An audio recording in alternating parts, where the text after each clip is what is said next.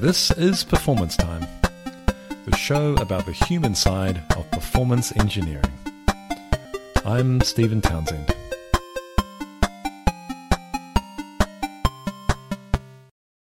In my career, I've noticed that there are different styles or kinds of performance engineer.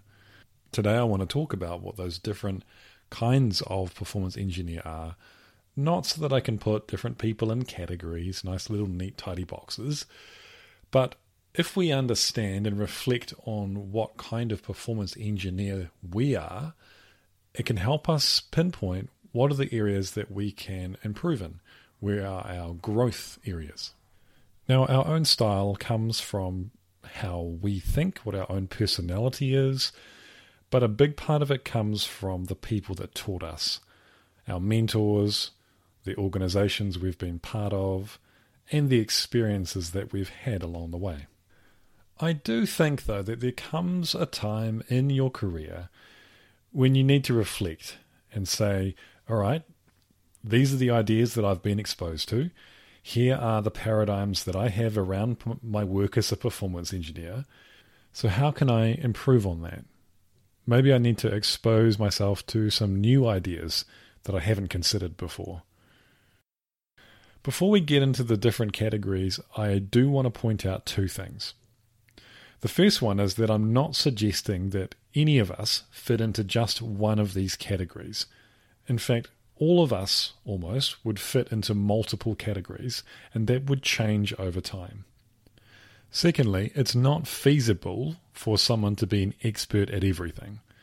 It's more about understanding where are your strengths, and how can you make the most of them, and what are the areas which you don't have a lot of experience or confidence in, and maybe considering whether it's worth investing in those or not.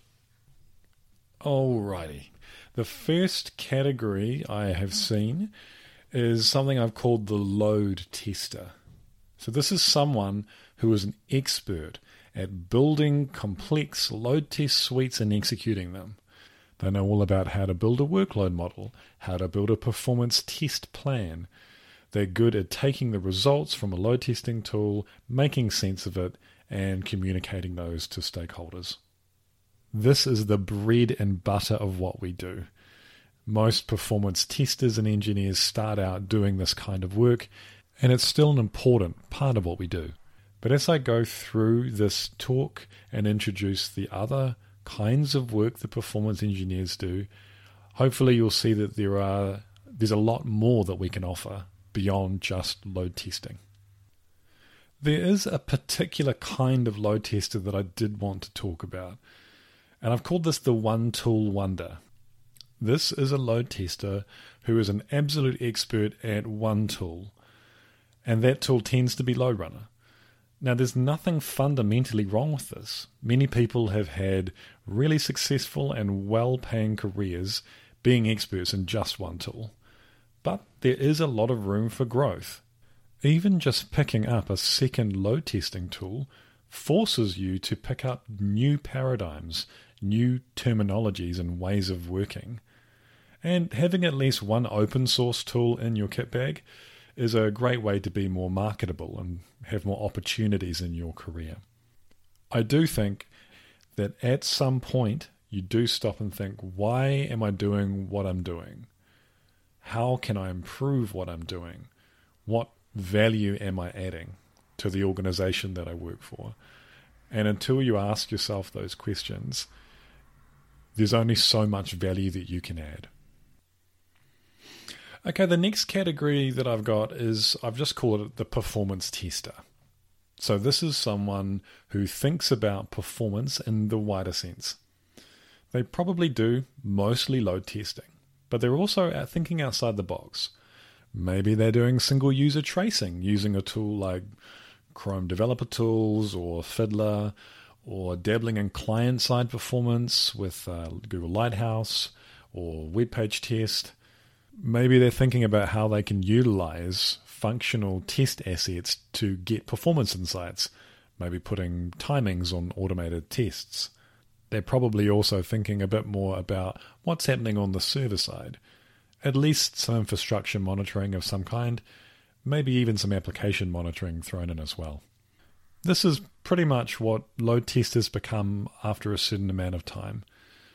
It's the natural evolution of the role. I think many people with the role of performance engineer primarily work in this performance testing space. Okay, the next category is a little different. I've called it the consultant.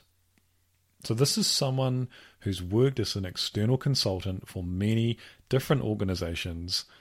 They often have battle scars from intense engagements, being exposed constantly to new technologies, new people, new processes, new business domains. They might be a jack of all trades, but a master of none, because they need that wide skill set to survive and to thrive. A consultant is used to periods of intense work, followed by lulls of nothingness. They are also aware of the financial aspect of the work that they do, and as a result they have this refined efficiency about what they do. Consultants also think about the teams that they work with like clients, which is a different kind of relationship. They might be more inclined to step in and do something themselves to get the job done, rather than collaborate for a longer-term solution. They also tend to be really good at formal communication and stakeholder management. However, moving from organization to organization, project to project frequently, means they're never really fully immersed in any one situation. It can be challenging for a consultant to set up a lasting practice or process or framework. They can often feel like a little bit of an outsider compared to the rest of the organization that they have been contracted to work for. They also can struggle at times to innovate and improve on their work because there's this constant time pressure and money pressure to get the work done efficiently. The automator is someone who takes those menial, repetitive parts of the performance tester's job and constructs automation frameworks around them to do more with less. They often come from a development or a functional test background where pipelines and process automation are common.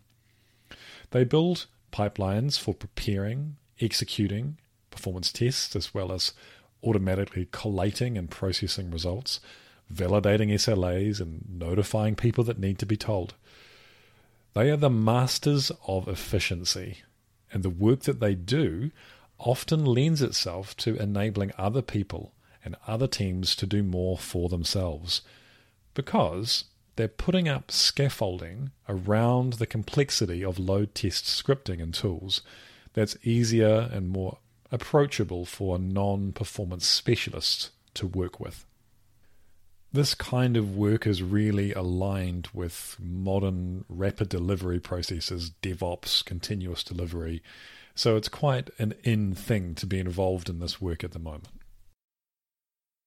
Most performance testers sit somewhere in the realm of black box to grey box performance testing in terms of how much visibility they have into what's happening in the back end. There are, however, a small number of masochistic people who, when they find an issue, they need to know exactly what happened in the back end. They often have this weird reverse architecture skill set where they ask questions and build a picture of the solution, and sometimes that picture hasn't even been seen before. They are experts at finding data from throughout a complex system of systems. They build scripts and utilities to retrieve data and pass data, and they use specialist tools to analyze and visualize that data.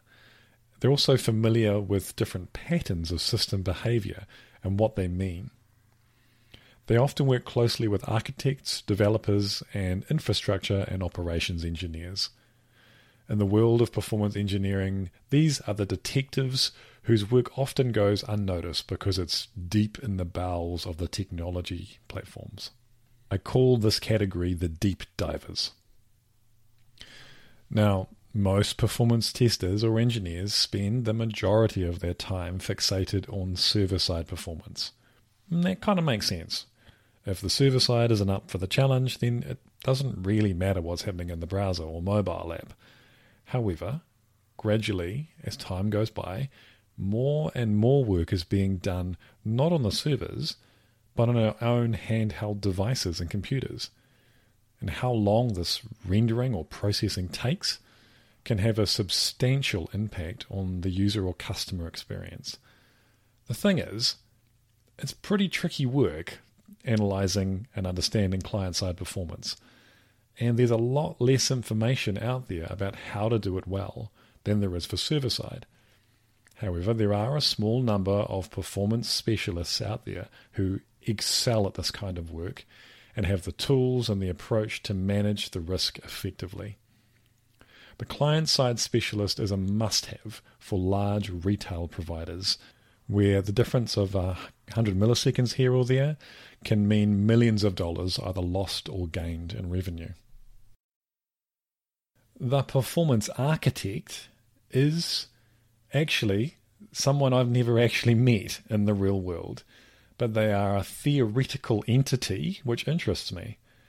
I think they could be the key to building performant systems from the start, and for advocating for good design patterns, requirements upfront around performance, and performance treated as a first-class citizen in our organizations. Solving a performance issue in the design phase before anything's been implemented is absolutely the cheapest and most effective way to solve a performance problem. How many of you have found a performance issue right at the end of a project that simply could not be solved without redesigning a significant part of the solution and rebuilding it from scratch? The only way to avoid that is to build a solution which performs well in the first place. Sometimes there are developers or testers and delivery teams who get roped into performance testing, and it's not their primary discipline, but they do the best that they can. I've called them the part-timers. These people often find themselves in really difficult situations and end up having to resort to posting on online forums and to ask for help or advice, because they haven't been given that theoretical background on how to do good performance testing. Especially developers, I find, tend to be experts at command line or code-based performance test tools or load test tools. The next one is quite different. I've called them the shield.